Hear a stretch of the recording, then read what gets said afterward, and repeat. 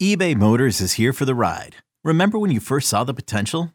And then through some elbow grease, fresh installs, and a whole lot of love, you transformed 100,000 miles and a body full of rust into a drive that's all your own. Look to your left. Look to your right. It's official. No one's got a ride like this. There's nothing else that sounds like, feels like, or looks like the set of wheels in your garage. With over 122 million parts, you can make sure your number one ride or die stays running smoothly. So there's no limit to how far you can take it. Brake kits, turbochargers, engines, exhaust kits, roof racks, LED headlights, bumpers, whatever your baby needs, eBay Motors has it. And with eBay Guaranteed Fit, it's guaranteed to fit your ride the first time, every time, or your money back. Plus at these prices, well, you're burning rubber, not cash. Keep your ride or die alive at ebaymotors.com. Eligible items only. Exclusions apply. It's blazing hot outside. You get in your car to turn on the AC to get cold air pumping, but it blows hot air out. This issue is commonly caused by low refrigerant due to leaks in the AC system. You want an easy, all-in-one solution that will restore the cold air in no time. AC Pro Recharge Kits make restoring cold air easy for even those with zero DIY experience in less than 10 minutes. Save time and money versus going to a shop by picking up an AC Pro Recharge Kit today. Be a pro with AC Pro. Now let's examine some of the things David Stearns said. I want to start off with, and I talked about this on Evan and Tiki offered a very different opinion, which I completely disagree with, on what David Stearns said. But David Stearns was asked a very direct question from Mike Puma, and that was, and this is an important question. This is something we've certainly discussed. When you go out and you sign Harrison Bader, is he your everyday center fielder? And does that mean Brandon Nimmo is your everyday left fielder? It's a very important question because I've used that Bob Ross, something Ross, art analogy that you don't really know what the painting, you don't know if the painting's good until you know what everything in the painting is, or something like that. Bottom line is Harrison Bader is a fine fourth outfielder. He's a marvelous defensive center fielder. If you ask him to play every day, that's not what he is. He's not an everyday player. So this was a very important question. And I'm going to warn everybody as you listen to this, try to keep up. David Stearns, a major game of word salad. It's like listening to Pat McAfee. There's a lot of words. I don't exactly know what he's saying. So we're all going to examine it together. Ladies and gentlemen, David Stearns. Is Harrison Bader your everyday center fielder now? And if so, is Brandon Nimmo your left fielder now? So I think Harrison's going to play a lot of center field. I think, I'd term it, he's going to play regularly in center field. I think we're fortunate. We've got, frankly, a number of outfielders who can play multiple positions, who can play center field. In terms of, is Brandon going to be exclusively a left fielder? I think we'll kind of tackle that one as we get into spring training and we see the true formulation of what our team looks like, what it looks like towards the end of camp. And then we'll have a more definitive answer to that. I think Brandon is of the mind that he wants to do whatever is best for the team. And if it means at times flipping back to center field, he's open to it.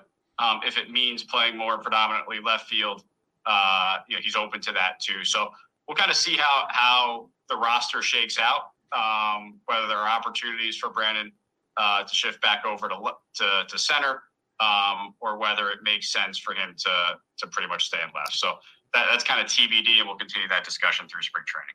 Yeah, I think the last thing he said is that's TBD. That whole answer was TBD because Harrison Bader is a center fielder. If Harrison Bader is playing in a game for the New York Mets, he's playing center field because he's damn good at it, right? He's the center fielder when he plays. That's not a question anyone needs. We already know that. I mean, when you're one of the best defensive center fielders in baseball, Jim Edmonds is not walking through that door. Juan Lagares is not walking through that door. Andrew Jones is not walking through that door. So defensively, when he's out there, of course he's going to play center field. So at first you could take that answer as, oh, crap. He's saying he's the everyday center fielder. But then when you can't commit to Brandon Nimmo as your everyday left fielder, and then you throw in TBD, we'll see, that almost tells me that the story in the outfield is not finished. So I tried to examine this on the air. Tiki thought this means they're trading Brandon Nimmo. I do not think that's the case. No, I give Tiki credit. He's very good at reading what GMs say, and he's usually right. I don't think he's right in this case. But Hoff, you just heard that whole answer. It was a very direct question, very simple question. Is Harrison Bader the everyday center fielder? Is Brandon Nimmo the everyday left fielder? What did you take out of that answer? I took that he doesn't know. I took it as they are going to decide on the fly. They're going to evaluate, and they're going to basically best suit this team on the go. Like, it's not going to be one thing. If I have to really give a hard answer, it is when the goal is for Bader to play mostly center field. When he's playing, he's a center fielder. Nimmo's going to mostly play left field or a lot of times, but he's going to be all over the place. I mean, he might get DH spots too. I mean, that's the one thing. We'll get into the DH stuff in a second, but to me, there's no one is locked in anywhere, but that doesn't mean that they're not locked in either. Yeah, I just think, yeah, I mean, I look at the Met roster right now, and I don't see that they're adding another outfielder. Like, if they added an outfielder, it'd probably be a guy who's going to DH a lot. So Jorge Soler may be that guy if they did add an outfielder, because they already have Marte's here, and he's playing winter ball, and that's great. And hopefully he's healthy. Nimmo's here. Tyrone Taylor's here. Harrison Bader's here. And DJ Stewart, I think, is going to have a much bigger role on this team than maybe any of us wanted, unfortunately. So I don't think they're adding another outfielder. I don't know if that back and forth opened up. Maybe this is crazy what I'm about to say, but does it open up the possibility that a Drew Gilbert comes to spring training and plays so well that the Mets actually do something that Billy Epler was afraid to do and let a kid, and Gilbert's not even, I mean, he's young, but he's 23. It's not 19. It's not 20. Like, does that open up the possibility of Drew Gilbert being the center fielder? I don't know. And maybe that's a part of the TBD. I think it's more likely that that's the TBD than it is adding an outfielder, because I don't think they're going to add an outfielder. And that's the one thing that's kind of calmed me in thinking about the Met outfield moving forward, is that take Drew Gilbert. And I want Drew Gilbert to be great, because I've had the thought that a lot of us have had over the last few weeks and months with the struggles the Mets have had to fill out their rotation, in that, man, maybe they were better off keeping Verlander. Okay, picture this. It's Friday afternoon when a thought hits you. I can spend another weekend doing the same old whatever, or I can hop into my all-new Hyundai Santa Fe and hit the road. With available H-Track all-wheel drive and 3-row seating, my whole family can head deep into the wild. Conquer the weekend in the all-new Hyundai Santa Fe. Visit HyundaiUSA.com or call 562-314-4603 for more details. Hyundai, there's joy in every journey. And that could turn out to be really stupid if Gilbert and Clifford, the pieces they got back, turn out to be great. Then we'll say, oh my God, I can't even believe we regretted that for a second. So one thing that's calmed me about the outfield is, yeah, Bader, DJ Stewart, Tyrone Taylor, Brandon Nimmo, Starling Marte, the guys that are there. But the Mets have young outfielders. You know, assuming Jet Williams becomes an outfielder, which he may, Luis Angel Acuna becomes an outfielder, but we know Drew Gilbert is one. So I also wondered, was that Hing and Hoving have anything to do with opening things up for the kids in the outfield?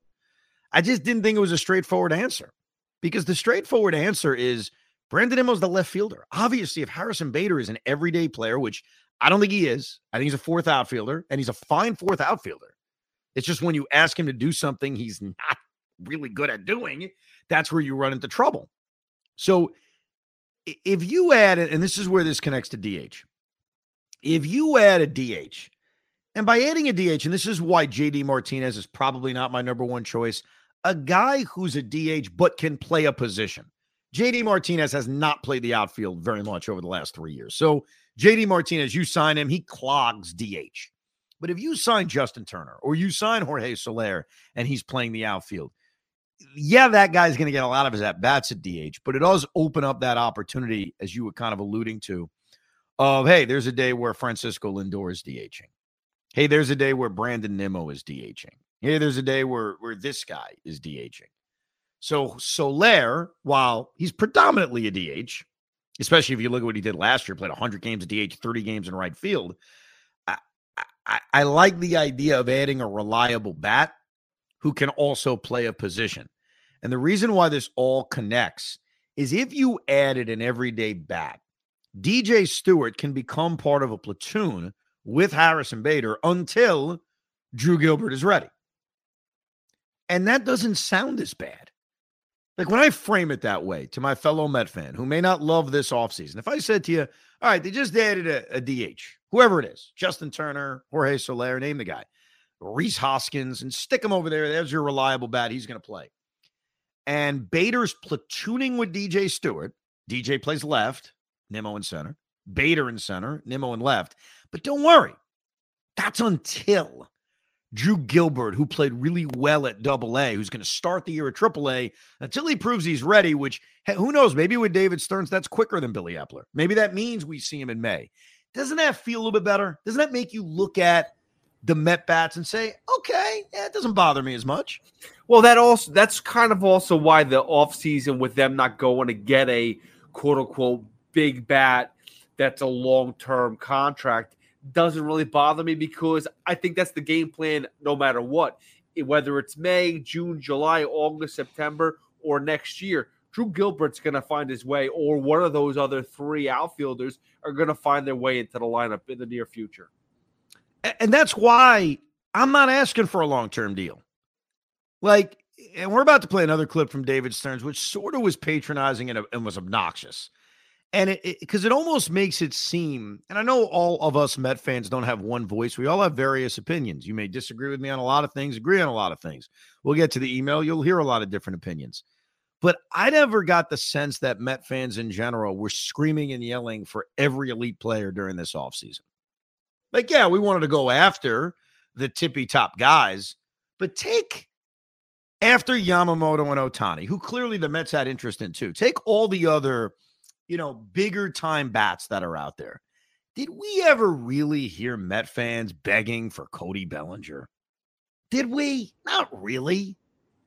No, we've actually been saying no to Bellinger. We've been saying no to Blake Snell. We've been saying no to a lot of these overpriced guys, have no interest. I think most Met fans, and again, it's not everybody, but most Met fans have been pretty restrained in what we've asked for in free agency. It was, go after the bigger guys.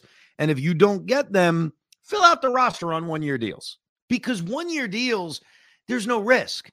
And the beauty of the one-year deal is you're not blocking anybody long-term. You're biding time. You're biding time for the young players that you're developing. So this is a little bit of a longer answer. And tell me, Met fans, if you were a little offended by this, even though I remind you, just ignore everything David Stearns says, because you want to listen to it, but you also know he's also not telling us a lot. But this is David Stearns talking about us as Met fans and our demanding of the big ticket free agent items. Look, I love that our fan base wants us to sign everyone out there, right? That's great. I think that means that what this organization has done over the last couple of years has raised the bar and has set high expectations, and that's a great thing. We want high expectations. We want our fans passionately engaged, and we want them really to demand excellence, and that's what we're striving to succeed in. And excellence requires, I think, thoughtful, strategic, and hopefully wise acquisitions throughout. It certainly includes the big ticket, premium free agents when those are the right opportunities. And it also ensures that you have really talented players throughout the entirety of your roster. We can't win with 1, 2, 3, 4, 5 exceptional players. Really, over the course of the year, you need somewhere between 50 and 60 players all contributing to a really successful season. So that we're out to do. That's what we're out to accomplish. But in terms of the fan interest, the passion, the desire for us to improve, those are all positives for me. And ultimately, I think it makes us all do our jobs better. And that same intensity that Harrison and Sevy were talking about, that fuels them, it fuels us in the front office as well. So I think it's a good thing. Yeah, it was a little condescending. I'm going to be honest with you. It was a little condescending. We are not demanding every big free agent item. I think what the Met fan wants is for you to fill out this roster in a way that makes you competitive in 2024 without hindering 2025 and beyond.